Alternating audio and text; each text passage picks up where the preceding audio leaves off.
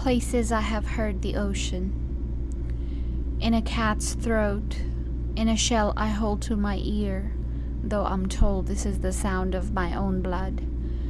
I have heard the ocean in the city, cars against the beach of our street, or in the subway, waiting for a train that carries me like a current.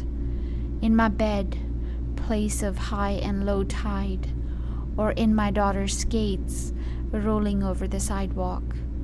Ocean in the trees when they fill their heads with wind.